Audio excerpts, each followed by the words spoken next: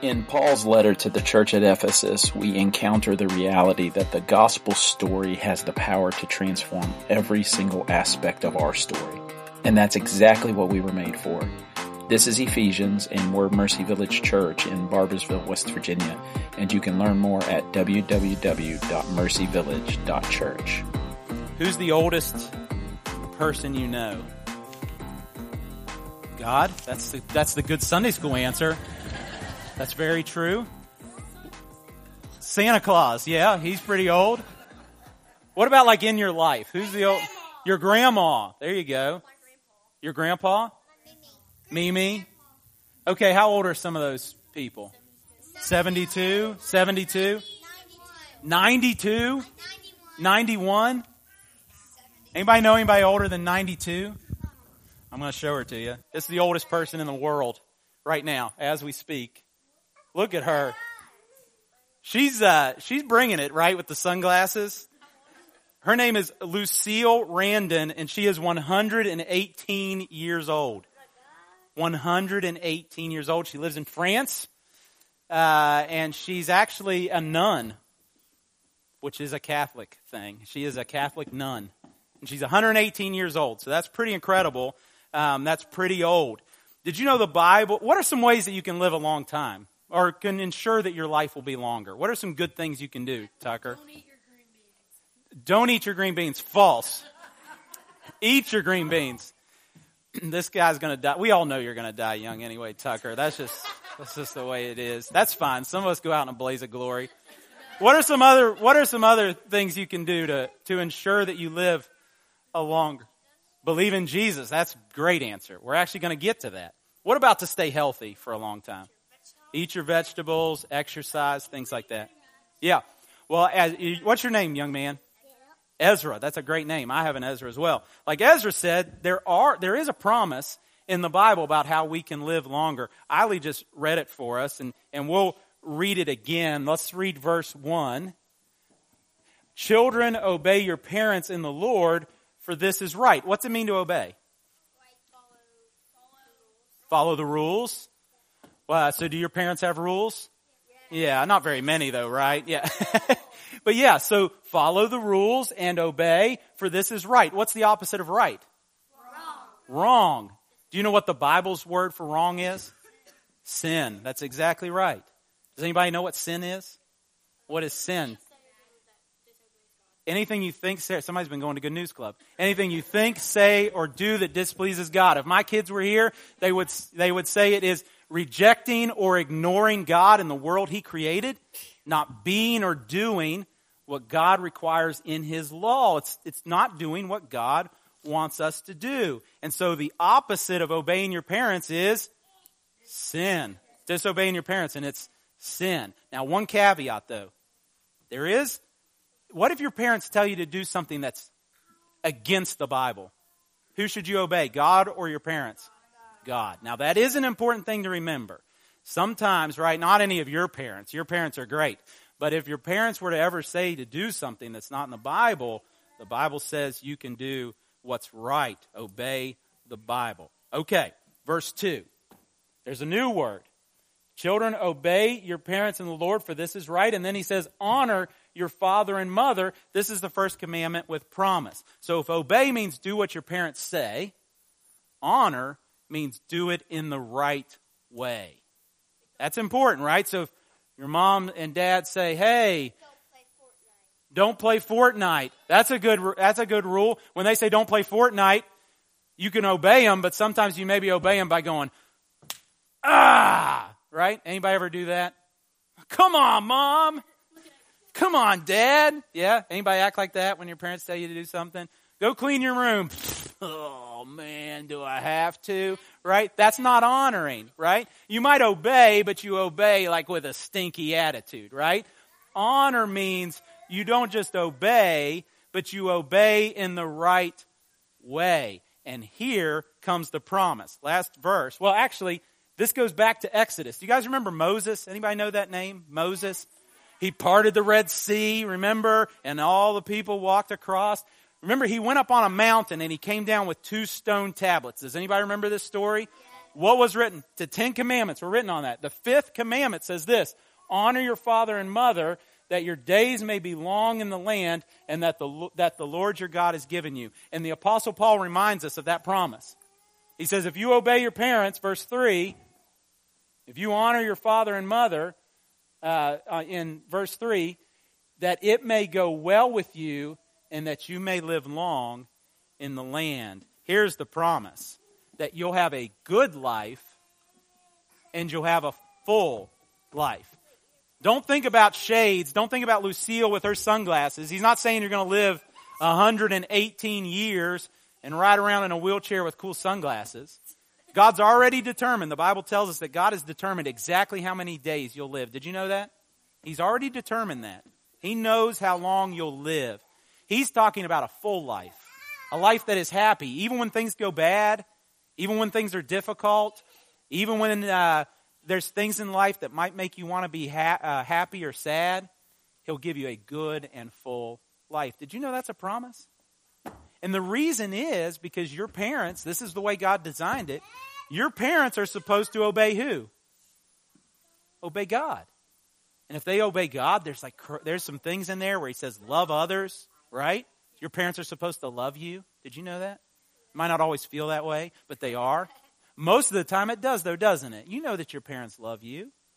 God tells your parents to feed the hungry. Did you know that? So did you know your parents have to give you food when you're hungry? Yeah. So your parents, when they're obeying God, they're going to help your life be good. So when you obey your parents, you're doing the things that are good for you. And that's the way God designed it to be. And so, Jesus, this is the last thing. Did you know Jesus had to obey his mom and dad? Who were his mom and dad?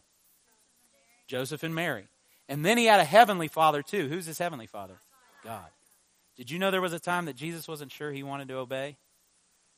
Do you remember this? In the Garden of Gethsemane, when Jesus was about to die, the night before he died. Do you remember this story? They were in the upper room and they celebrated the first communion meal ever, and then they went out to a garden. And when they got there, Jesus prayed. And does anybody remember what his disciples did? They were supposed to pray, but they did something else. Does anybody remember?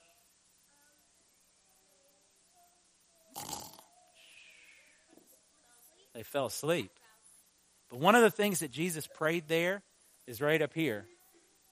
He says, Father, if you're willing, remove this cup from me. Now, that's just a way of saying, is there another way to save your people than me having to go and get whipped and get a crown of thorns in my head and get nails in my hands and my feet? Is there any other way to save your people so that I don't have to die on the cross? Because if there is, I would love to do it a different way.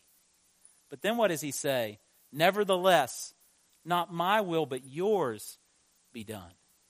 Do you think it was easy to die on the cross? No. Is it always easy to obey your mom and dad? No. Yeah. But Jesus obeyed his Father in heaven. And because Jesus obeyed his Father in heaven, John 3:16 can say, for God so loved the world that he gave his only Son, that whoever believes in him should not perish but have eternal life. If you believe on Jesus because he died on the cross and was raised from the dead, if you believe that when Jesus died on the cross and was raised from the dead, he made it possible for your sins to be forgiven, how long will your life be? Eternal. In heaven with God. Your days will not just be good on this earth, but they'll be forever in heaven. Isn't that a cool promise? And that's because Jesus obeyed his Father. So even when you have a difficult time obeying your mom and dad, which should be very rarely, remember that Jesus obeyed his Father. And because Jesus obeyed his Father, you can be a child of God. And then Jesus will help you to obey your mom and dad. You won't get it right every time, trust me. I didn't get it right every time. I'm not always a good parent to my kids. Sometimes parents get it wrong too. But because of Jesus, parents are growing to get better and better at being good parents, and you as children can get better and better at obeying. So will you say these words with me before we dismiss you guys? Jesus obeyed so that I might be saved. And He helps me obey in the very best way. Thank you guys so much. And if anybody disobeys your parents today, I'm going to have them call me. I'm just kidding. You guys have a good day. You're dismissed for your class. Thank you.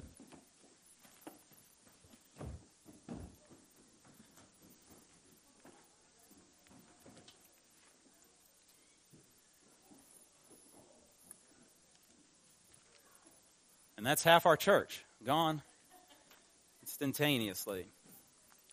Thank you for bearing with me. That was biblical exegesis, by the way. Now we don't have to preach those 3 verses. You already heard them. By sigh of relief. That means we only got 6 verses left to go in this sermon. God doesn't finish, though, with just the kids. He has more to say. He's going to talk to parents. And then He's going to talk to servants and masters in this passage that we have today. And the overarching idea that we're going to get today from this, Lord willing, is that whether you're in authority, and some of us find ourselves in seasons of time or even in places, maybe week to week, where you find yourself in a place of authority, or you find yourself under authority, right? Some of you find yourself there too, under authority. Whether you're in authority or under authority, your responsibility is the same: to honor the authority of God and to honor the dignity of others. So whether you're a boss or an employee, whether you're a parent or a child, wherever you find yourself, your responsibility is the same: honor God and honor the dignity of others. Father, today what we know not, please teach us. What we are not, please make us. And what we have not, please give us. In the name of Jesus we pray. Amen. Paul addresses the parents next. He says, fathers, in verse 4, do not provoke your children to anger, but bring them up in the discipline and instruction of the Lord. Now, right off the bat, know that he's not intentionally excluding mothers. He's intentionally confronting fathers. So in the ancient Roman Empire, fathers ruled the roost, right?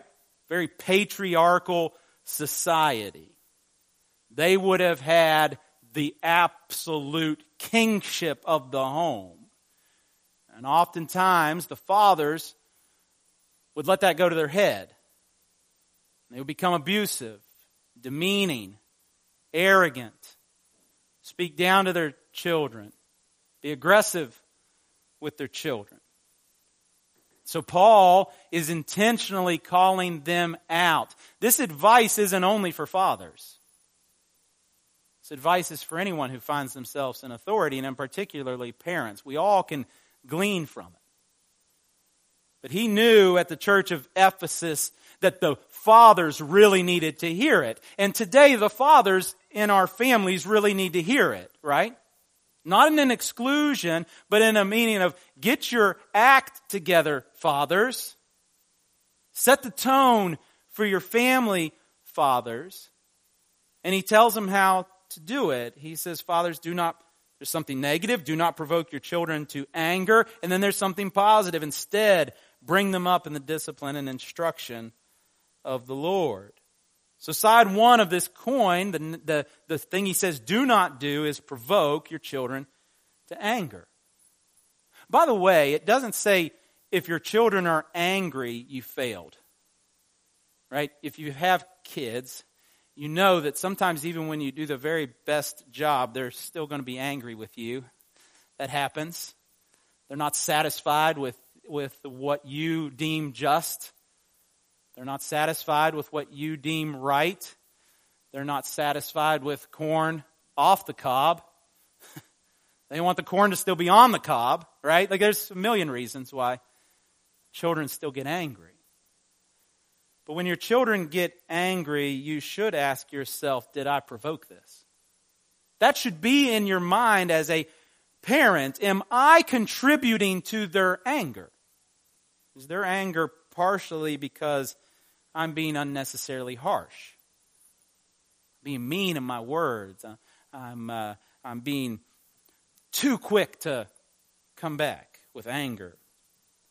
Maybe you're in a season where you're impossible to please. No matter what your children do, it doesn't make you happy. And you can think back to your childhood. Maybe you had a season.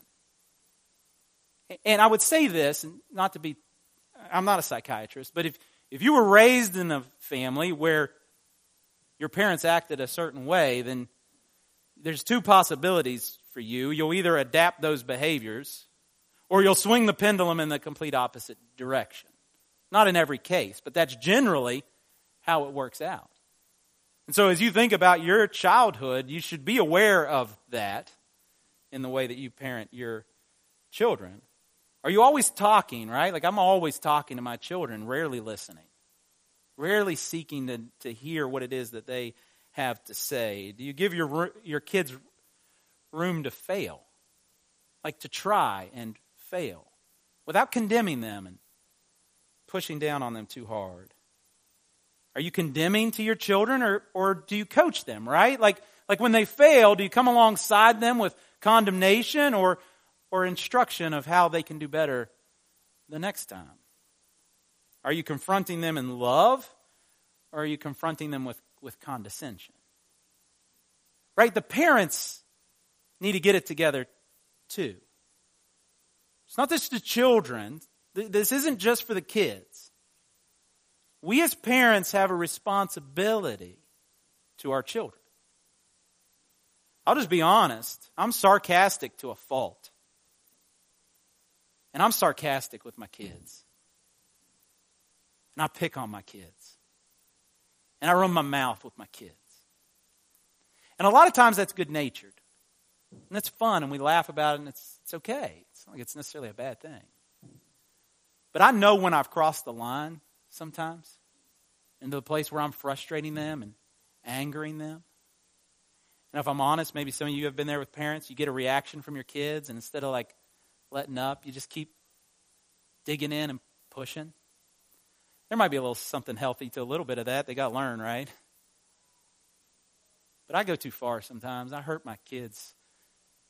I make them frustrated and upset. Dad's not listening to me. Dad doesn't care. Or we're being vulnerable. Another thing I've found myself saying to my kids over the last few years is apologizing to them for making them feel small. For condemning them for their actions in such a way that it makes them feel inadequate, little. Makes them feel like they're never going to be able to get it right. Might we not be that way? Might we not belittle our children, show them up, lash out at them in the moments where we're emotionally teetering, right? Have you ever noticed that too? When you kind of are feeling things emotionally, right? All of a sudden it spills out against your kids. Do you honor your kids' dignity? Do you treat them as fellow humans, fellow image bearers of God? That's the do not side. Think about those things. You're going to hold your kids to a standard of obedience, and you should because the Bible says you should. And you got to hold yourself to the standard of verse 4 and other places in Scripture too that call you to live and act in a certain way. And none of us are going to get it right every time. That's what repentance is for. It's another thing you can model with your kids, by the way, repentance. They'll learn to own their shortcomings if they watch you own your shortcomings. They'll learn to own their sin if you demonstrate how to own your sin. Do that with your kids. They need that. The other thing he says, the positive side, is instead of provoking them to anger, instead bring them up in the discipline and instruction of the Lord. Two words here for us as parents. The first is discipline, and this word is big enough to encompass two ideas. The idea of correction, right? Like a punishment for wrongdoing. That we will punish our children in appropriate ways, right? Again, not too light, so that they don't learn their lesson. Not too heavy, so that we're not like breaking them down and making them feel demoralized. But right, as parents, finding that place where they can feel the consequences of the wrong that they've done. They need to learn that lesson. While at the same time, still having hope for growth and development as people, not feeling crushed. But it also has to do with structures. The disciplines of, like we would maybe call exercise a discipline. I'm disciplined to exercise. We are structured as parents too. And again, all of us are wired differently, and so our homes all look unique to us, but what are the rhythms that you're putting in place for your children to have the second word, instruction of the Lord? Again, a word that includes both knowledge of God, theology, and wisdom for living, practical knowledge. What rhythms are you putting in place? How are you training up your children in the instruction of the Lord? Hear me, your kids don't need to learn how to be popular primarily. Right? Like teach them to put on deodorant and how to carry on a conversation. Those things are important, but they're not primary. Your kids can be great athletes. They'll have some of the best times and most learning. They'll learn so much in sports at this age. But that's not the primary thing that they need, is to learn how to be good athletes. That they don't need primarily to become scholars. They don't need primarily to learn how to be individualistic or to be their true self. Again, not that these are unimportant things or whatever you would add to that list of things that we try to teach our children and invest in our children. Primarily what they need is to love God with all their heart, soul, mind, and strength, and love their neighbor as they love themselves. That's what your children need. Do you pray with your kids? Do you read the Bible with your kids? Do you live out the Bible with your kids? Do you impart wisdom to them for life? That happens spontaneously and structured. Right? Your kid makes a mistake and spontaneously you enter into that mistake with them and you impart some wisdom to them, some biblical understanding to them. Most of life is spontaneous. But you also have structures in place where you're regularly able to pray and read with your kids. It doesn't have to be complicated. Right? It doesn't have to be some 45-minute family worship session at the end of every day where everybody gathers in the living room and you learn to play the guitar so that you can have a little church service with your family. But you should pray. Your kids should watch you pray. They should learn how to pray from you because you pray for them. Kids should know that the Bible is worthy of being read and submitted to because their parents are doing that. What does that look like for you? Have you thought about it? Think about it. So Paul talks to, if you've been, we've skipped a week because we did a Mother's Day sermon last week, but he talked to husbands and wives. Now he's talked to parents and children. He's in the home. He's talking about the relationships that are behind the four walls of our homes. He's saying that the gospel story transforms our story.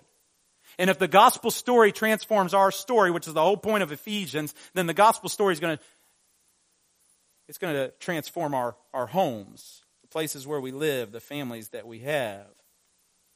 But when we get to verse 5, it feels like he's switching to another realm, and rightfully so, because we understand a whole different context for what he's about to say than the context that he would have been writing to. Because verse 5 says, "Slaves, obey your earthly masters with fear and trembling, with a sincere heart, as you would Christ." Now let's own this from the beginning, by the way. This verse and others like it have been abused by people who claim to be Christians, who had plantations, North American slavery. They would hold these verses over the heads of their slaves to do evil, unjust, despicable things. But they were taking these verses out of context. I can't address these verses without a quick synopsis of that.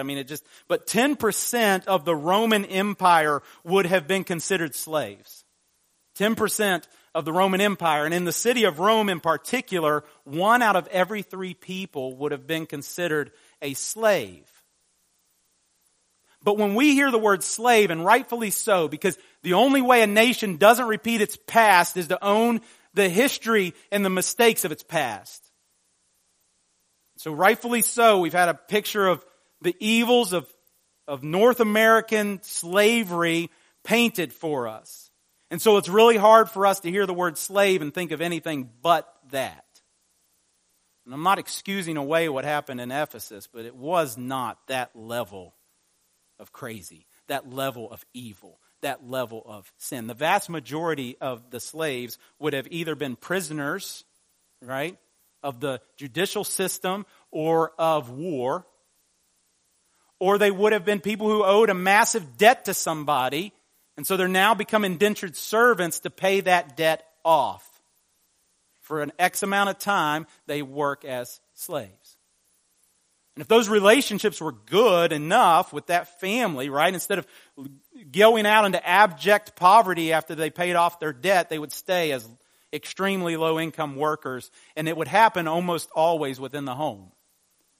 They would be part of the family, so to speak. They would live in the home.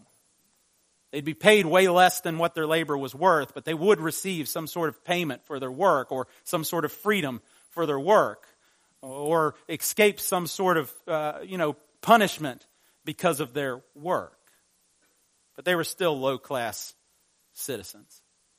They still had very little power to vote or involve themselves in politics or anything like that. It still was not a good thing. But it wasn't the same as we see it today. In fact, the Bible, and you have to know this, because you'll come to these verses in life. If you haven't met somebody who's asked you about them yet, you eventually will. Like, why doesn't the Bible outright condemn slavery? People will ask that question. By the way, just a little quick lesson here. The Bible undermines slavery at every turn. North American, chattel, race-based slavery is manifestly among the most despicable institutions ever to disgrace human civilization, and the Bible has no place for it. It doesn't. Exodus alone, there's a law against kidnapping people, man-stealing. And it's not just a law, it's a law that carries with it the death penalty. That's the book of Exodus. That's Old Testament. The Old Testament scriptures condemned what happened in Africa as people were stolen from their homes and families. And it was already condemned. Not only that, but even in this sort of indentured servitude that you do find in the Old Testament, where people are working off a debt that they have to pay, the Old Testament book of Exodus requires that every 7th year, slaves are set free completely. Did you know that? That you couldn't enslave someone to pay back a debt any longer than 7 years. The Bible undermines slavery at every turn, not to mention the Imago Dei, the image of God. We all carry that with us. Not to mention what Paul writes about the breakdown of all racial divisions in his epistles. Not to mention what John writes in Revelation, the hope of every tribe and tongue and nation before Jesus worshiping at his feet. There is no room, and the Bible undermines it over and over again for slavery. But also know this. Paul's primary job and prophets' primary job is not to change people's circumstances and situations. They voted. Maybe. They were involved. They might have marched. I don't know. This isn't against doing any of those things. But the primary concern of Paul was that regardless of your circumstances and situations, I want to give you something that will endure through all of them. That's why Paul doesn't lead with breaking down social structures. Paul leads with Jesus over and over and over again. And that's what he does here in verses 5 through 7. Slaves, obey your earthly masters with fear and trembling, with a sincere heart, as you would Christ. Not by the way of eye service as people pleasers, but as servants of Christ, doing the will of God from your heart, rendering service with a good will as to the Lord and not to man. Now here's what we're going to do. Paul wrote this to slaves. Not North American type of slaves, but slaves in Ephesus. We cannot understand that dynamic. Slaves and masters. That's who he wrote to, though. I'm not trying to misguide you on what Paul's main point was, but for us to apply it to us, and we can, these same principles, we can talk about employees and employers. So that's how we're going to frame the rest of these verses as we understand them. What does it look like for us in the workplace, in this life, as we find ourselves in places of either being an authority and other people are subordinate to us because of rank and structure, or we find ourselves being the ones who are subordinate to others? He gives three things. He says, 1, work with all your heart.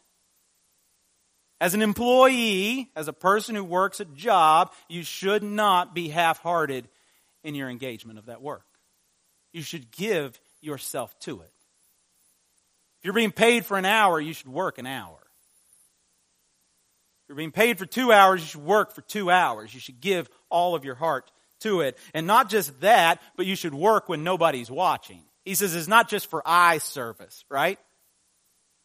You don't just show up, right? Like when everybody knows the boss is going to be there, everybody works hard. No, you work hard all the time. No matter what. No matter who sees you or doesn't see you, work the same way no matter who's watching. And then third, this is the spiritual aspect of it, work as if God is your boss. Because He is. You're under His authority more than you're under anybody else's authority, which means you can work in a situation where your boss is maybe a little bit of a knucklehead, and you can still work hard, and you can still give yourself to the job, knowing that God sees you, and that God is the one in authority over you, and it's God who's told you to work hard. So even if your boss has told you to work hard, but he's a jerk, right? And you don't want to listen to him, God hasn't been a jerk to you. God has loved you. God has given His Son on your behalf. God has shown you time and time and time again that He is for you. And He says, give your whole heart. He says, work the same no matter who's watching. And so, in particular, if you have a terrible boss, you can tap into those words and still work hard and still give yourself to that job. It's a lot easier to do that if you believe verse 8. Knowing that whatever good anyone does, this he will receive back from the Lord, whether he is slave or free. You might have a boss that condemns you even when you do the right thing, but God sees you and He will reward those who diligently seek Him. He will reward. Now, that doesn't mean health and wealth this side of heaven, although for some it might be, but that's not the promise. The promise is a reward that is eternal, that God will grant to those who give their lives to doing what is right, no matter who is watching, no matter if their boss is a knucklehead, doesn't matter. Then he turns to masters. This is our final verse. Masters, do the same to them, and stop your threatening, knowing that He who is both their master and yours is in heaven, and that there is no partiality with Him. First, he says, do the same things. That would have been revolutionary in that day, because the power dynamic would have said the boss can do whatever he wants, say whatever he wants, act however he wants, and the employees, right? The slave master can do whatever he wants. The slave can't. But he says, no, when you interact with those who are subordinate to you, you must be governed by the same principles. You give your whole heart as well. You give your whole heart to the people who are subordinate to you when you're working. You give your whole heart to the company, right? You want your employees to give their whole heart to the mission? You give your whole heart to the mission.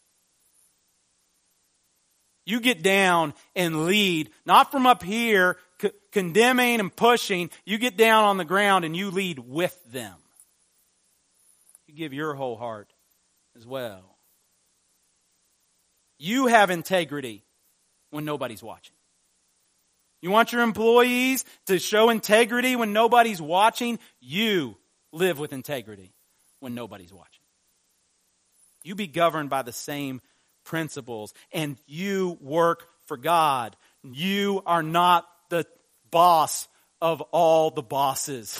You're not. You're still subject to the authority of God, and He says, treat others with dignity. He says, treat others with respect. He says, treat others with fairness and selflessness and kindness and justice and gentleness. He says all of those things. And if you have people that are subordinate to you, you must treat them that way because God is your boss. Doesn't mean you don't expect hard things from them, but they're going to work hard, they're going to be diligent in their job, but you do that in such a way that carries with it dignity, respect, fairness, kindness, love, all those things that God calls us to. By the way, this turns your job from just being a meaningless 9-to-5 thing. Your 9 to 5, or 7 to 11 or whatever, 11 to 7, shift work, is an opportunity for you to display that the gospel changes everything. That the gospel story transforms your story. Now your job becomes a mission assignment. It's not just a 9-to-5 job where you check the clock and then go home. No. You can clean toilets for the glory of God. You can make subs for the glory of God. You can be a nurse to the glory of God.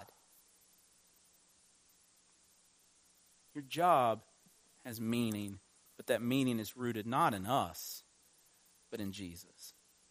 See, the only way we can have the power to be employees, to be bosses, to be parents, to be children who walk in tune in Christ likeness in this way as if Jesus himself helps us. That's why these verses, all the way from husbands and wives through parents and children and slaves and masters, keep saying things like in the Lord, of the Lord, to the Lord, in the Lord, of the Lord, to the Lord.